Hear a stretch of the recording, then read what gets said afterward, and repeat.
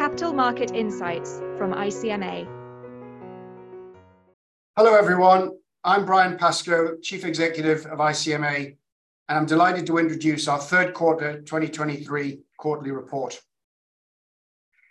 I'm very pleased that our new chair, Janet Wilkinson, who many of you may have met at this year's AGM in Paris, has provided the foreword for the latest edition and lays out her thoughts on priorities as we look forward under her tenure.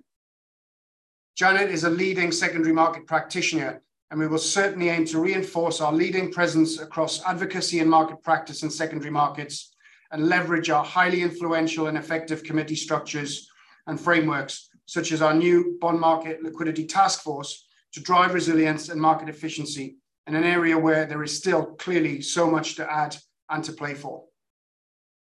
I'd also like to encourage you to read Paul Richards' theme piece on the UK's future regulatory framework in a global context. The UK and the FCA in particular are now entering the full swing of dealing with retained EU law, which will naturally lead to divergence from the EU and which will warrant much market focus, to which we will be paying close attention.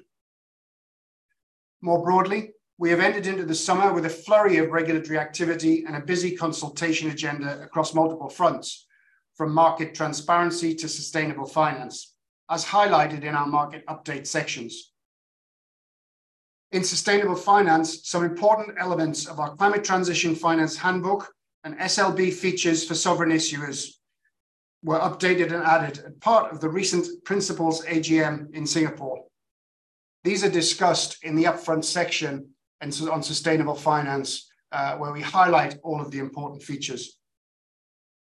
On the macro front, we seem now to be entering a more normalized environment with rates stabilizing and growth slow but positive, creating a more favorable backdrop for market activity and fund inflows. Let's hope nothing material changes over the next few weeks and we have a positive run into the busy post-summer period for fixed income.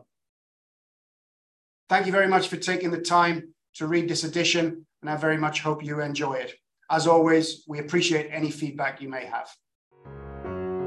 Thank you for listening. For more ICMA podcasts and further information on capital markets, please visit our website, icmagroup.org.